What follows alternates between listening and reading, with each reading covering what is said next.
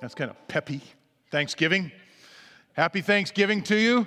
And we always do this time of year. This is, as Danae said, Overflow Sunday. It's the beginning of the holidays, yes, but it's the beginning of something else that always happens at Eastridge Church.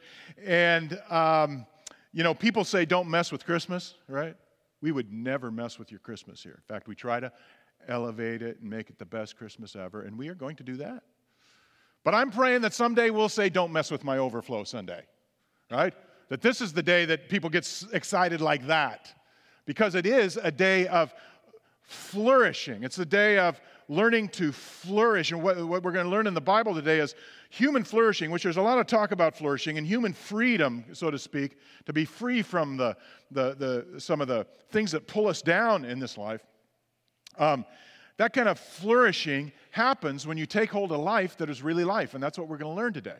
Last week, Paul taught us something that was the big idea, and that is that every single person that walks into this church, or any church, should have the chance to make a difference, should have a chance to participate in what the gospel is doing in this world. Now today, Paul's going to take that, he's going to amp it up, and then he's going to surround it by combustible material, and then he's going to light a match, and he's going to drop the match. And then I'm going to give you a chance to do the same thing at the end. It's going to be a good day. So I encourage you to kind of follow along with this. And if you've got your Bible, you can turn in 1 Timothy chapter 6. We're going to start at verse 17. And if you don't, that's okay. You can follow along on the screen. And regardless of why you came here and whether or not you believe Jesus and all this sort of thing yet, we're so glad you're here. And this is going to be something to learn for everybody. There's some very practical stuff in here. Because look at what Paul says, beginning with verse 17. Remember, he's writing to his young son, Timothy, whom he's left in Ephesus as the pastor of the church in Ephesus, the local church there. He says, command those who are rich in this present world, by the present world standards, not to be arrogant, nor to put their hope in wealth, which is so uncertain, but to put their hope, says it again, in God, who richly provides us with everything for our enjoyment. Now notice, he starts off by saying, command those who are rich in this world. That explosion you just heard, that is the blasting of the idea that you have to have a lot of money financially to be wealthy. It's also the blasting of the idea that anybody who does have some money, that it's theirs. It's really God's.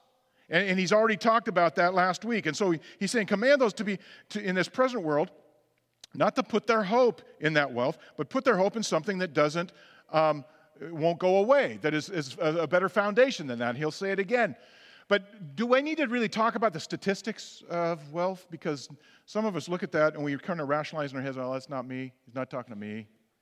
I mean, a couple of years ago, actually about 4 or 5 years ago now, the idea of the 1% in America came about, where 1% of the population has 80-some, I think it is, 80-some% of all the money and the wealth in America.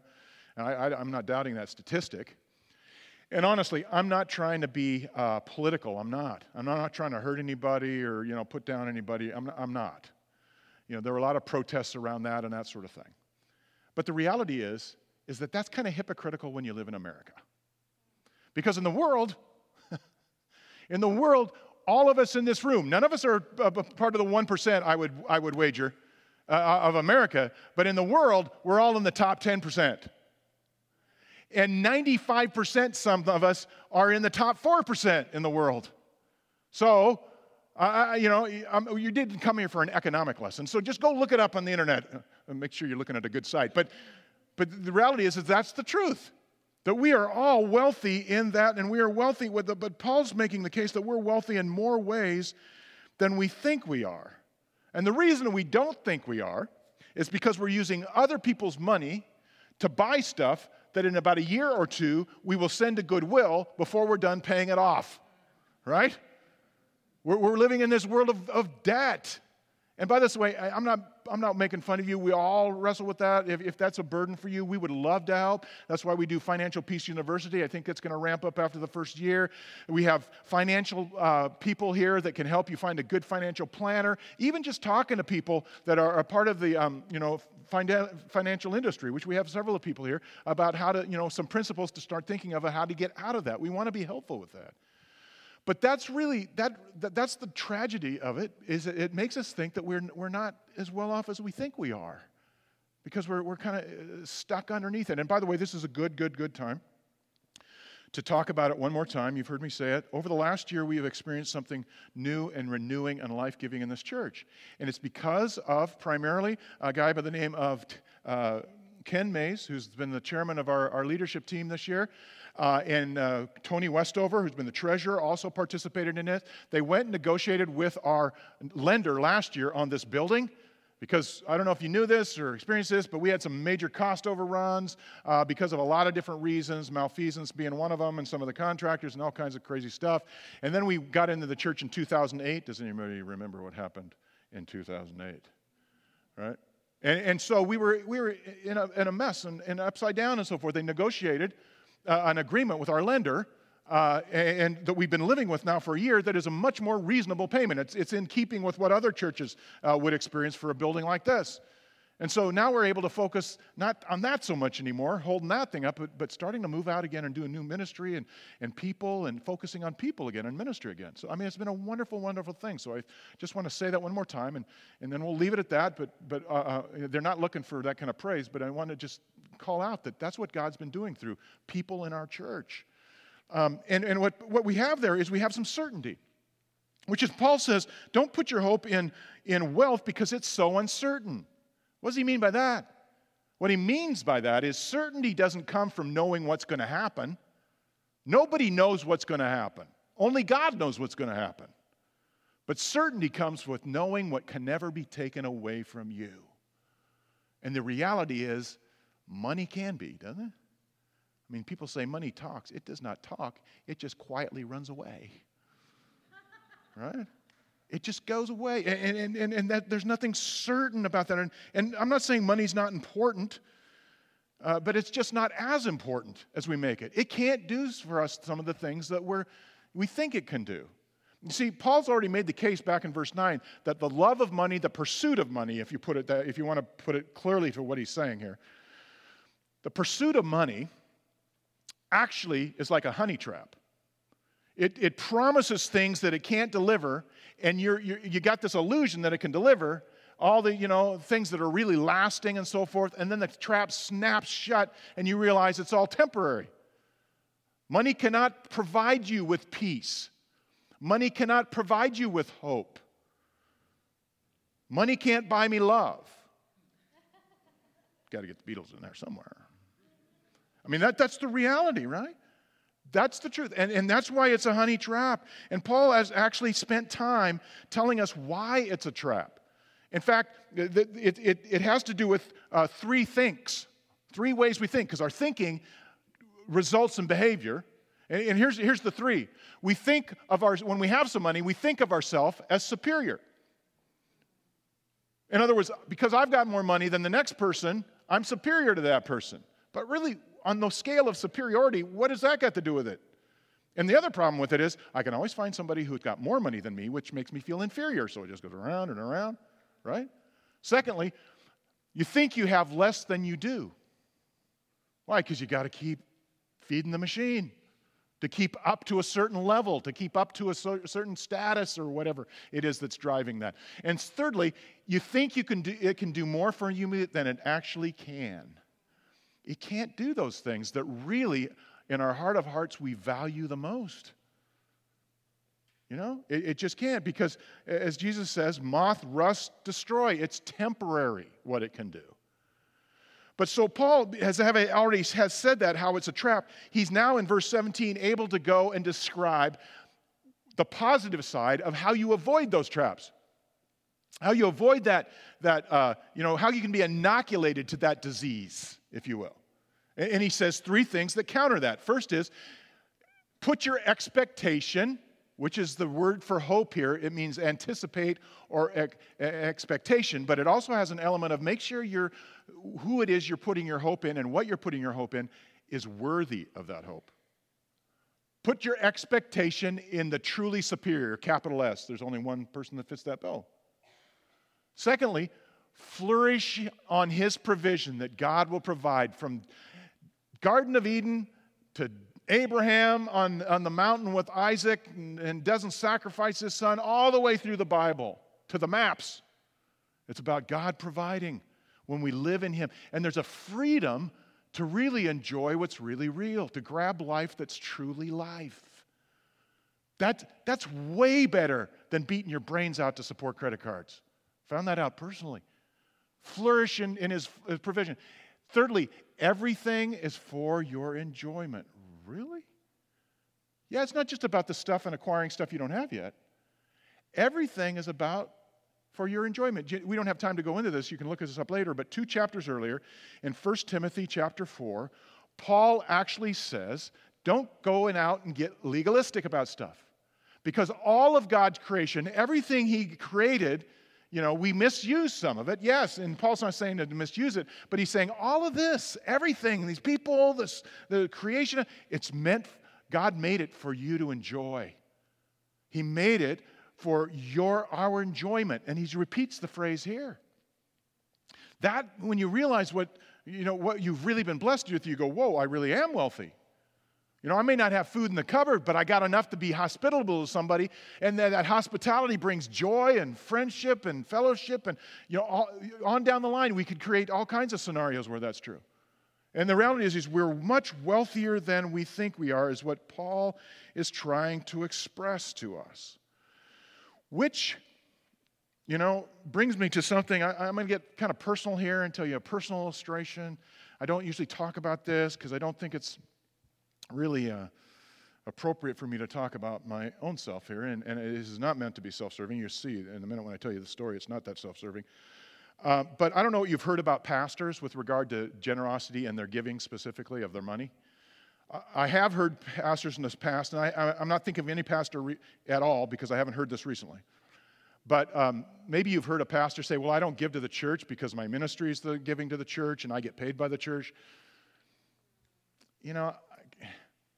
If the New Testament is for everybody, that means it's for me, okay? So yeah, we tithe. If you wonder what tithing is, listen to last week's message, okay? We've always tithed, Sharon and I. And we were raised that way, even in college, when we didn't have much. I tithed on that, and she did the same when she was in college, and we got married. But when you get married, especially in those early years, you got to kind of decide what the rules of the household are and how you're going to go, right? Have you ever had, if those of you who are married, have you ever had a discussion, argument about money in your marriage? Just quick hand. Okay, good. The rest of you are liars. Okay, so anyway, early on, we had this discussion. She's a pastor's daughter. I'm coming at it from a little different angle. And I'm looking at seminary, because back then, in those days, in seminary, what happened was they wanted to make you as poor as possible so they could reshape you when you got there. At least that's what it seemed like. So we had this bill coming up, and I'm going, man, I don't know. So I'm thinking, maybe we don't have to tithe every month. Maybe we can put it in savings for what's going to happen in 8 months when we go to seminary. And so we're having this discussion/argument, and I said, the New Testament doesn't say you have to do it. That's kind of an Old Testament concept, blah, blah, blah, blah, which I totally destroyed that argument last week, by the way. But I was saying, using that idea, and she said, yes, maybe you're right, but I think we should continue to tithe because the New Testament clearly states God will always give us enough to be generous. And I smiled. And it was the kind of smile that says, yeah, it can't be true, but just in case you're right, I'm going to say, nah, right? Because they're thinking, that sounds like something the New Testament would say. I said, it doesn't say that. Where does it say? She said, well, I don't know where the verse is, but look it up. It's there. I said, okay. But I didn't look it up. At least not for a few months till I got to seminary. And for some reason, I was reading 2 Corinthians chapter 9 or studying it or doing a paper on it or something. And here's what it says in verse 11. You will be enriched in every way so that you can be generous in every occasion. Through us, your generosity will result in thanksgiving to God. Boom, chakalaka. There it was. And you know what? I even looked it up in the Greek to make sure that's actually what it said. But it is actually what it says. That God will always provide enough to be generous.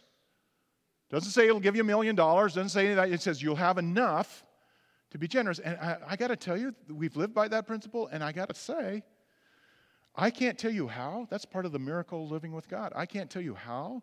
There have been lean times financially, even recently. But God has always provided enough.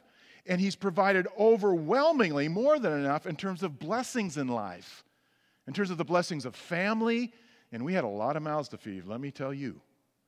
And church and ministry and hope and love and those things that we really value more than the stuff we buy with our money. And that's just the reality, folks. So that's my own personal life and my own personal experience.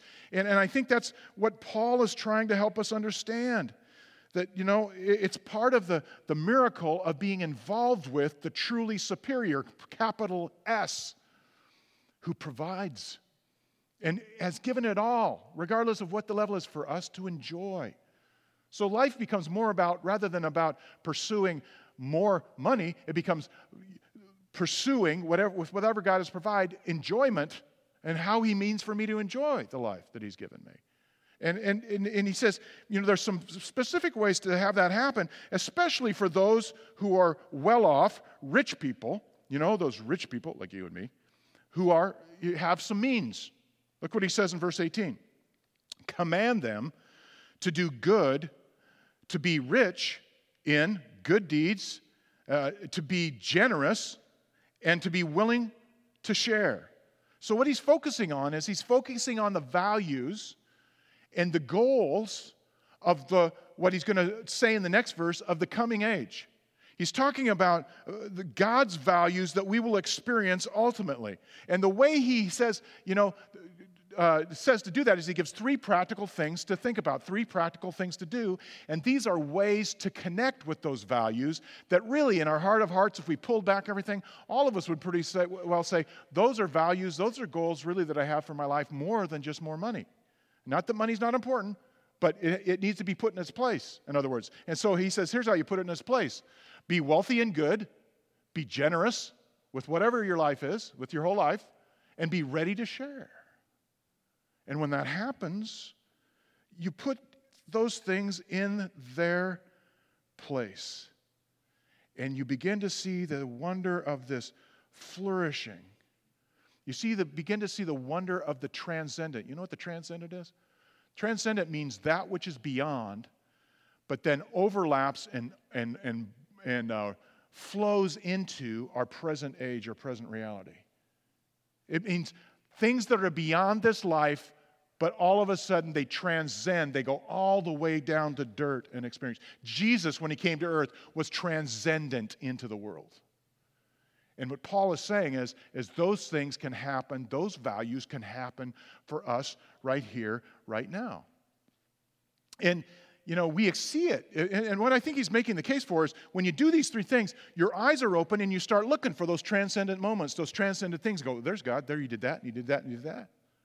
You start to experience that, and that becomes really the life that is truly life. That becomes the flourishing life.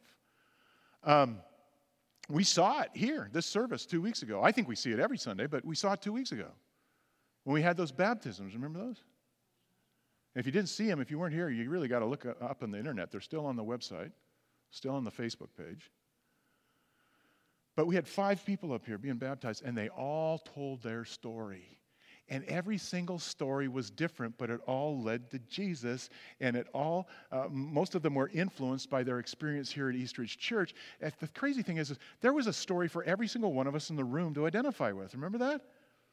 And it was so joy-filled. It was so moving. I mean, I'm not a crier. Okay, I cry more than I used to. Like, there's some commercials I cry at. That's just stupid. But anyway, I'm sitting over here, and it comes to the end of the line, and Aaron is reading Keaton's, his little girl's thing, and I'm starting to think of my little girls when I baptized him, and I'm just smiling and saying, God help him, God help him, God help.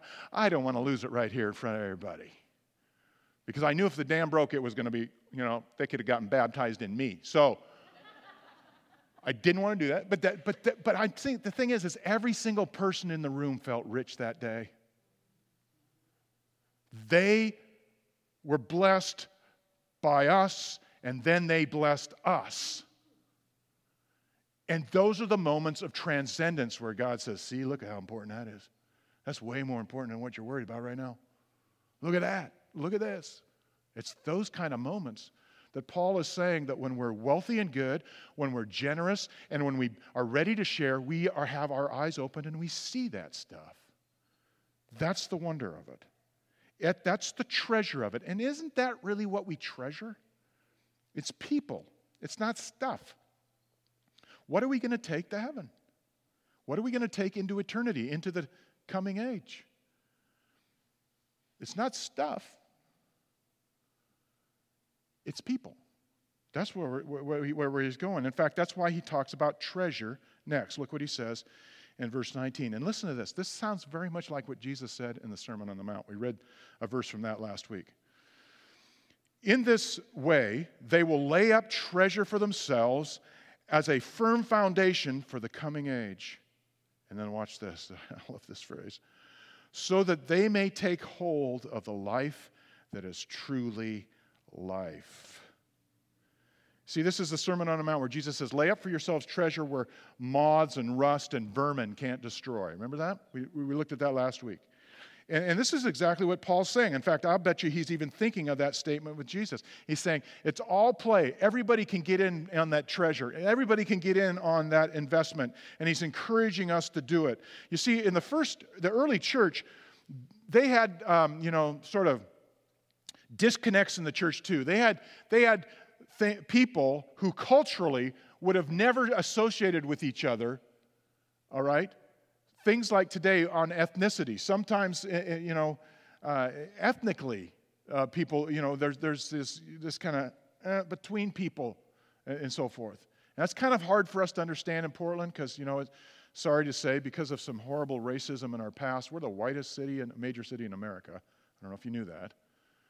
But today, we see that kind of thing. So I'm just trying to help us understand that. In those days, in Paul's days, there was a little bit of that between Jews and Greeks and so forth and so on. But more so, it was socioeconomic diversity.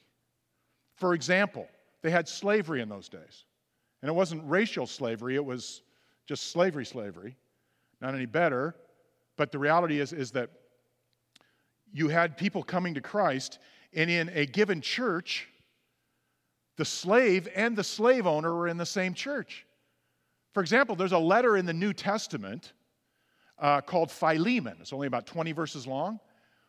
And New Testament scholars are starting to study this book a little more and pay more attention to it because they're seeing that the principles there, the teaching there, actually overarches the entire New Testament in terms of setting people free in some amazing ways. Because what Paul says is, Philemon, he sends his runaway slave, a guy named Onesimus, back to Philemon. And he says, Philemon, you need to understand he's become a brother in the Lord. So when you're in church, you guys are equal pattern. In fact, when you're living at home, you're both still equal people. And here's a good idea. I'm not going to command you to do it, but I would really let him go. And that kind of, changing where it's all play, where it's everybody, regardless of socioeconomic status, that was revolutionary in Paul's day. And it should be revolutionary in our day. That's the kind of diversity that he's talking about. In fact, what he's talking about is what's going to happen in the coming age anyway. See the quote, coming age? He's talking about what's going to happen in the coming age. In fact, I'm going to go theological on you just for a second. It'll be painless, I promise, and the payoff's good. What he's talking about is what I would call, I'm not going to blame other people for this, but I would call it the eschatological reach, or the eschatological reach back. And what I mean by that is this. Eschatology is the study of last things. The Greek word eschaton means the last days.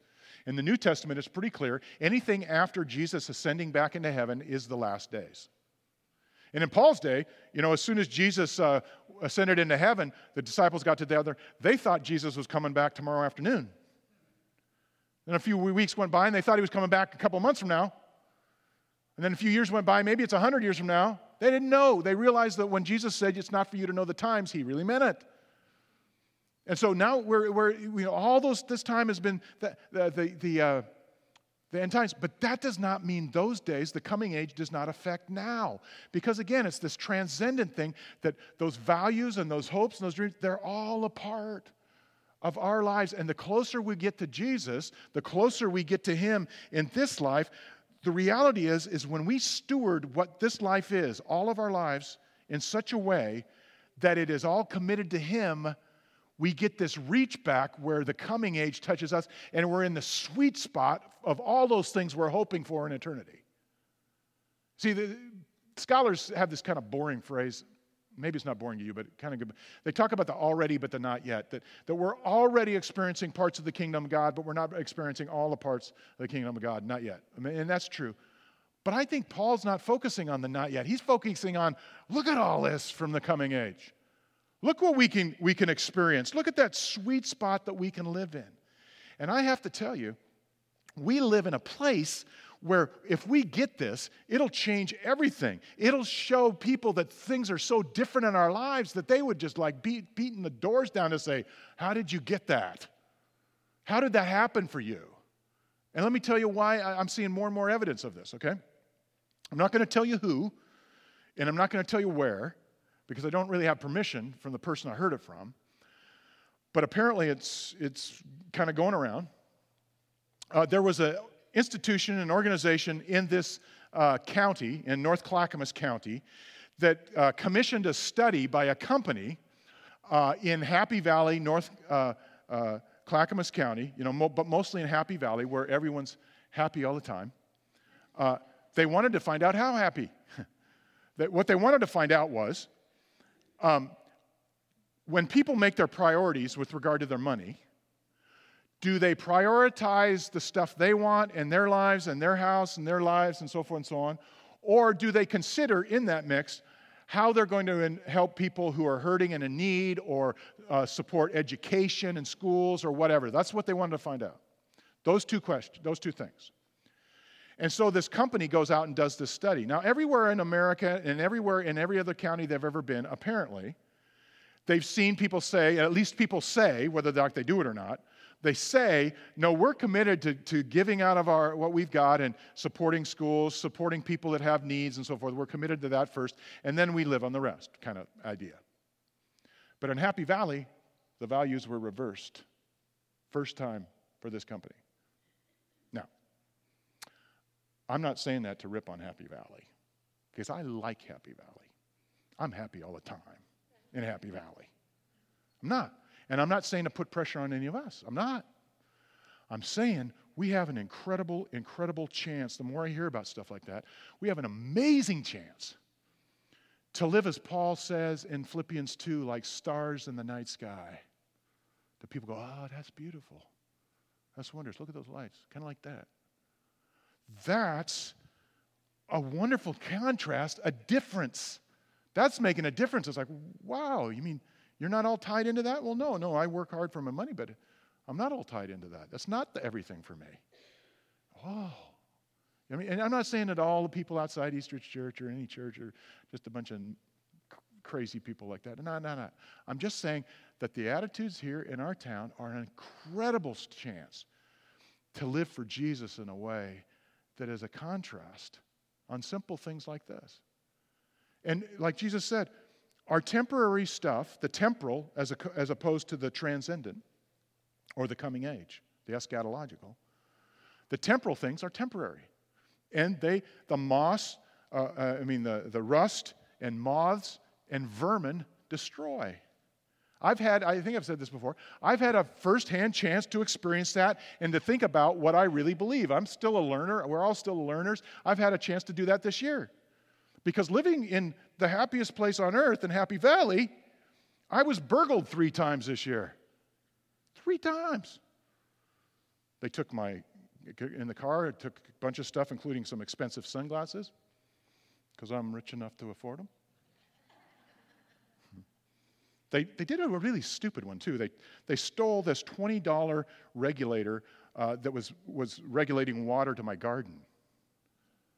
Stupid thieves. But then they got into my shed and took about $1,500 to $1,800 worth of tools. So I got to know the police officers in this neighborhood very well. And at a certain point, I had to decide, am I going to let this screw up my life? Because Jesus told me that vermin were going to destroy, and boy, did vermin destroy my tool shed. And I will admit, just in full honesty, I did have daydreams on catching that guy or guys and what I would do. I started working out more. No, I didn't. That's not right. But the reality is I was like, but am I going to let that dictate my life? And I thought, you know what? It's not worth it. I don't want to give up this treasure that God has offered me if I simply live in the eschaton, if I simply live in that transcendent life, this life of hope and peace, and knowing that He will provide me. And so that's why Paul talks about this. He's talking about stewarding people, if you will. And he says, well, what I want you to understand is there's bigger value. There's bigger value tags on things beyond money. Yes, use the money for godly purposes. Use it to live on. Use it to buy food. Of course. But don't get so stuck into the idea that that's the entirety of your life. Look at all these other things that God has blessed you with, and the talents, and your time, and your family, and the people, and whatever. We could go on and on and on, couldn't we? That God has blessed you with in your life. And I love this last phrase. He says, the reason I'm telling you this is so that you may take hold of the life that is truly life. All this talk about human flourishing today. The Bible's been talking about this for 2,000 years. Taking hold of life that's truly life. Well, how do you do that? Well, Paul is saying, I'm glad you asked. Because that's the next thing he says. Even in closing out his letter to his dear son Timothy, his spiritual son. And I want to just highlight one sentence, and it's the first one in verse 20. He tells Timothy, and that's sort of emphatic if you look at it, Timothy. It's kind of like my mom used to say when she wanted me to look at her. Dwayne David Tussell? It's Timothy. Guard what has been entrusted to your care. Really? Entrusted, yeah, it's kind of a banking term. It's like what's been invested for you, invested through you. Guard it. Well, what has been invested? What has God invested through Timothy? Well, we've already said he's the pastor of the church in Ephesus. He's the pastor of a local church. But here's the dynamic. He's saying, tell all those people in your church to do the same thing. To guard what God really values, which is the people in that local church and the people that local church touches and what God is going to do. What he's essentially saying here is, look, like we looked at last week, is God has chosen the local church as the apple of His eye, as the source. Now, all these other Christian organizations, that's good, that's important. Yes, that's true.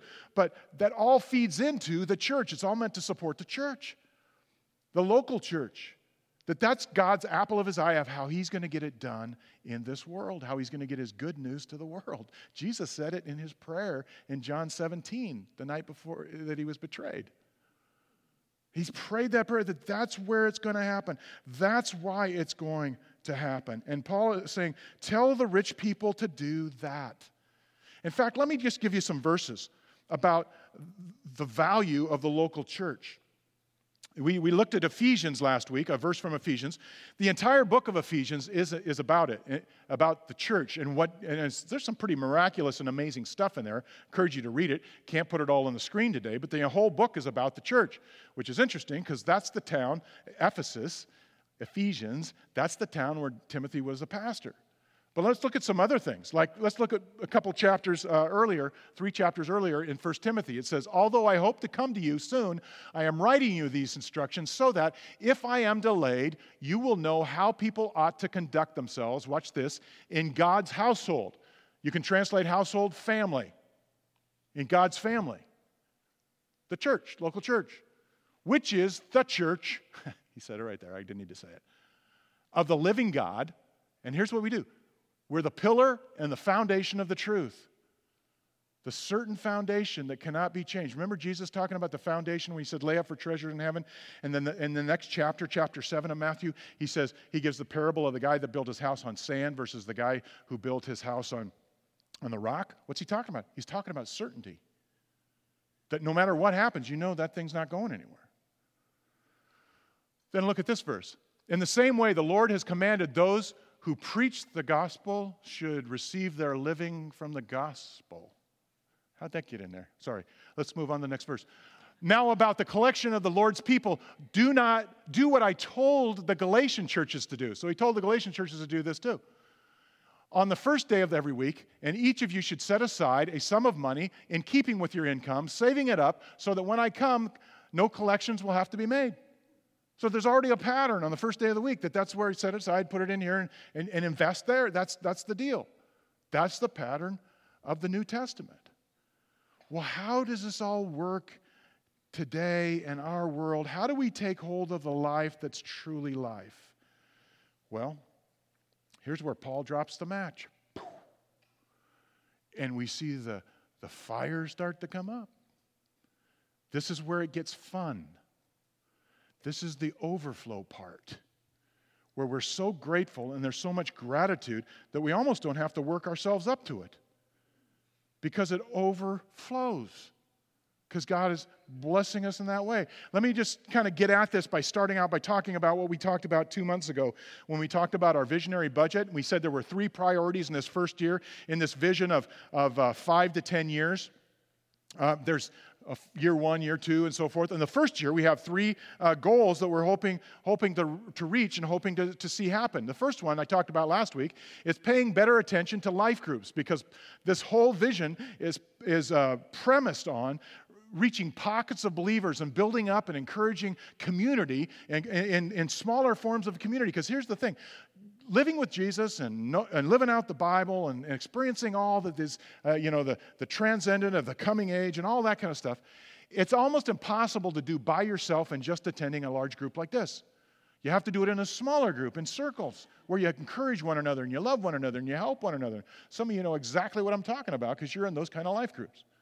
Well, we've decided we're going to invest in that in a better way by hiring a pastor whose large part of the job will be investing in those life groups. So we're going to give that directly, and that's in the works. That we talked about it last week. There's someone in mind, and you'll be hearing about that more soon, but I'm just going to leave that with last week. The second priority we said was we're going to develop building resources, and that's a way of saying we were going to finish the basement and put in an elevator, because we have to put in an elevator for people who can't walk around or walk down the stairs, that they can get down there, okay? What I'm going to tell you right now is that was priority number 2, but it's gone to number 3, and number 3 has gone up to number 2, and the reason is for this. Your leaders in this church are good stewards of the resources this church has. And the reason I think we actually said you're going to see an elevator down there soon, didn't we? The reason you haven't seen that is because as we got into this process and we actually started to purchase an elevator and so forth, we started to do some research on what all of it was going to cost to install it, and what we didn't know was getting the power in here for that elevator was never put in when we built the building, and that bill's like $40,000 or $50,000. So it's still not out of reach. There's still, resources that we're saving up and so forth and so on, and we'll be talking about this more. But you put that all together, and just for the elevator, it wound up being more than we were willing to spend, so we're being good stewards. That's put on hold. The money hasn't been spent on other things. We're going to be using it in some other ways. But the point is that's still a goal, but it's just been moved to number 3, and I wanted to make sure everybody knew where we were at on that elevator. Hope everybody can sleep knowing you won't have an elevator right now. It's fine. But number 2, we said, incrementally, what we're trying to do in this vision is get our eyes out there. It's the ultimate idea of saying, we're not just going to wait for them to come to us. We're going to go to them with the gospel. And one of the greatest expressions of that is mission, both locally and globally.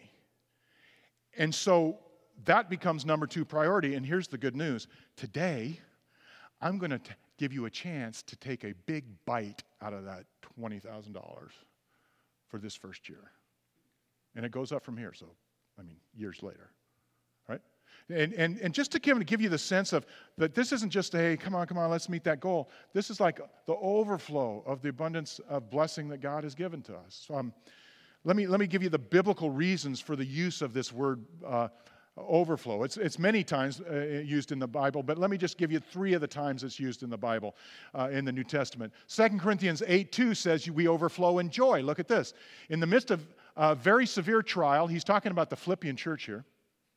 Their overflowing joy, and watch this, this is weird. Their joy and their extreme poverty welled up in rich generosity.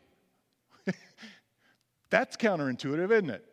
Overflow of generosity and joy. Oh, by the way, the extreme poverty helped. Not saying that that's what we're going for. But look at this overflow. Verse 12 of chapter 9 of 2 Corinthians. This service that you perform is not only supplying the needs of the Lord's people, he's talking about the Jerusalem offering he was picking up, but it also overflowing in many expressions of thanks to God. So Thanksgiving, perfect time. Thanksgiving overflows. Have you ever sat down? I encourage you to do it this week. If you haven't recently, just sit down and think of all the things you have to be thankful to God for. Let it kind of come out. You'd be surprised. You know, I had to do that when I got burgled. It was the burgle blessing. I mean, boy, that was weird. But that's kind of how it happened. Got me to think of, but all the blessings I do have. For one thing, I don't have to do all that work in the house for those tools I lost. But anyway, may the Lord make your love increase and overflow. So it's the love that overflows now, but watch this. For each other, this is 1 Thessalonians 3, for each other and for everyone else, just as ours does for you. There's the Lord working through the local church. Our love wells up for each other, and then it kind of busts out the building and goes beyond wherever we bust out of the building and go beyond. And it overflows. So that's why we call this thing that we do at the end of the year overflow every year. And here, let me just give you the specifics of what's happening now. In fact, you can take out these little orange envelopes, but really what I want is the card that's in the envelope for you to think this through. The good news is Danae kind of alluded to this, we're using the same number that we're suggesting we're asking for in terms of this overflow offering that we do every year. It hasn't gone up, you know, we're not raising it every year. It's $59, which is what we're asking everybody, every family, every, you know, collection of people that gives in some way or wants to give, you know, that's $59. But here's the thing, it's increased in terms of its impact because it's going so much more broadly in so many more ways.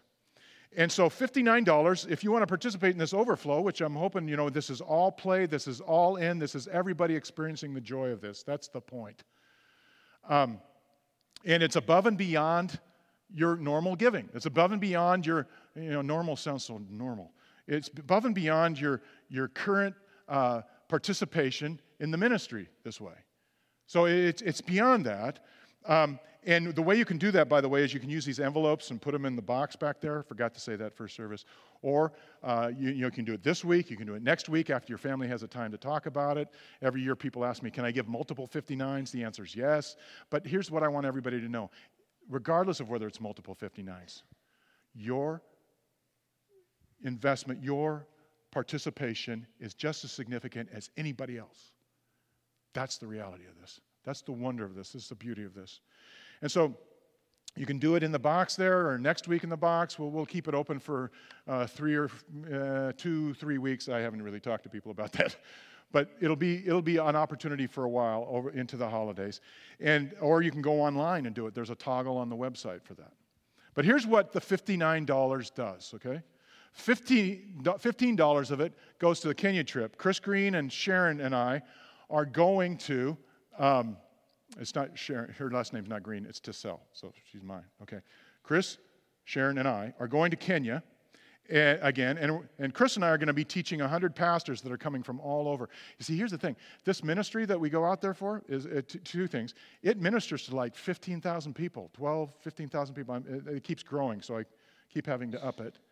Over 3 countries, Western Kenya, Uganda, and Tanzania. And these pastors come from miles and miles around to be taught for 2 weeks by the likes of me, it blows my mind, and Chris, and 4 other teachers.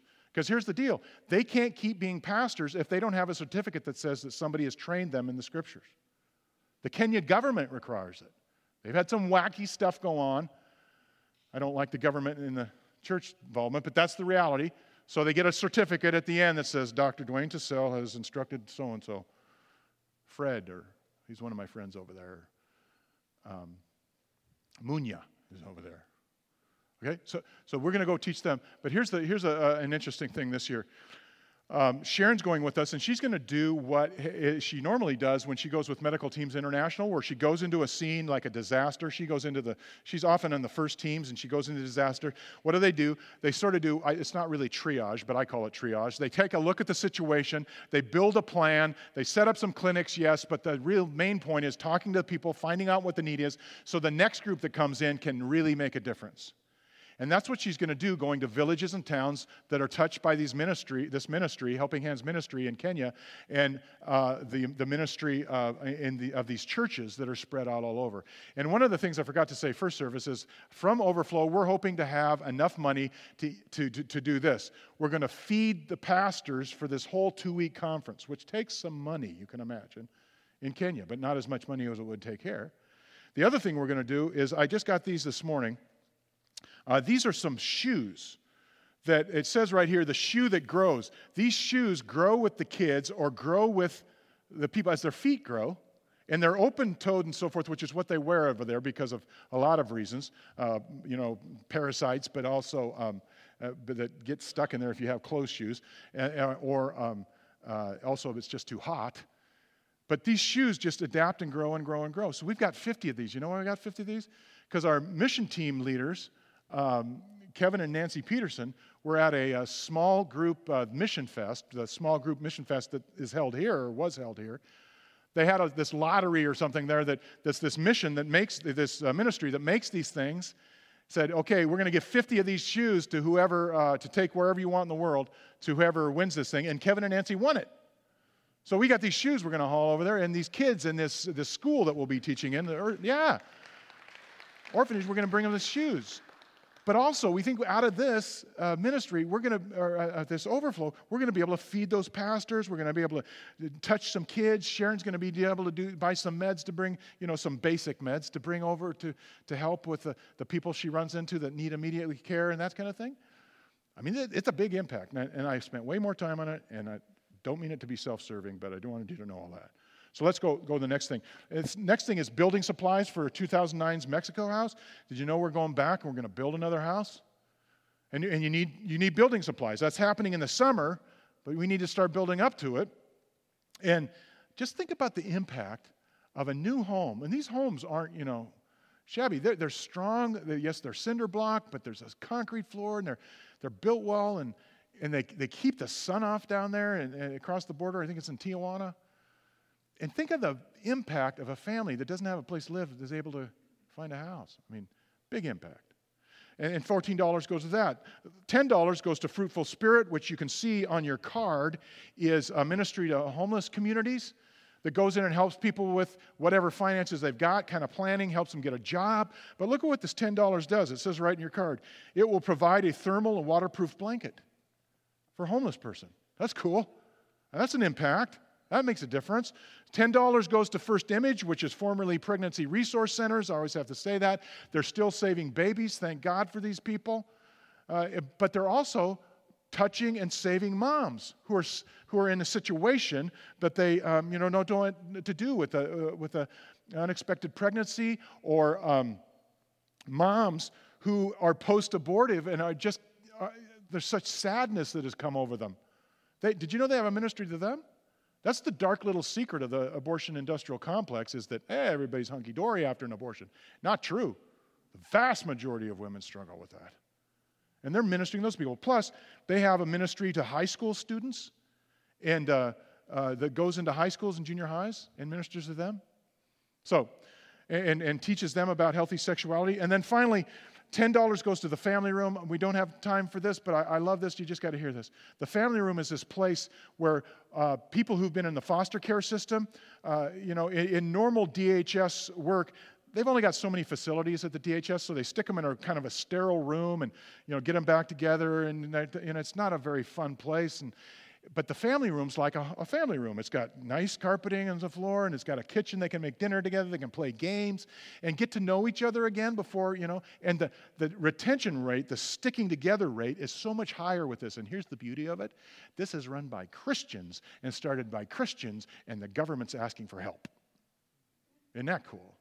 So that's a pretty big overflow right there. And again, let me just say this.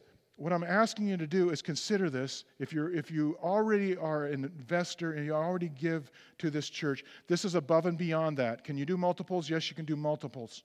And if you haven't heard last week, go back in last week. And everybody needs to periodically pre-decide what are we doing in terms of investing, participating in the gospel that way. But here's the reality. If you're not a person who does that regularly, use this as motivation. Do the 59. I know that's a stretch for some people, but again, it all counts the same. But start there and then pre-decide, listen to last week's message, pre-decide what you're going to keep doing in the months ahead. What does God want? Where do you want, what are you going to trust God for in terms of providing for you? That's the reality. I'm going to call the band out here and just want to leave you with one more verse. It goes like this. Each of you should give what you have decided in your heart to give, not reluctantly or under compulsion, because God loves a cheerful or a happy or a hopeful giver. God loves a cheerful giver. And the promise is He will bless your life beyond what you can imagine as you participate in this, as we participate in this. And please understand me, I'm not saying you're going to get that Camaro. Did you know they're coming out with a new... Remember, 1969, they made a Mach 1 Mustang? I had a little model of it. I've always wanted... That has nothing to do with this. You're not going to get that. I'm not saying everything's going to go just sweetness and light. That's not the issue. It's something beyond that. It's truly happy Thanksgiving. Or to say it another way, happy hunting on how to do good, in ways to do good. Happy hunting and finding and taking hold of the life that is truly life. That's what we're talking about. Let's pray together. Heavenly Father, I thank you for this day. I thank you for the opportunity of serving you in this way. And I just pray that you would touch all of our hearts the way you need, and you know, because you know each of our hearts better than me or anybody else. You know what we need to hear from you, and I just pray that that would come through in your word today, and that we would be set free to be people who take hold of life that is truly life. Thank you for offering that to us, Jesus. Thank you for being here again today. We love you, and that's why it's in your name that we pray. Amen. Amen. Would you stand as we respond?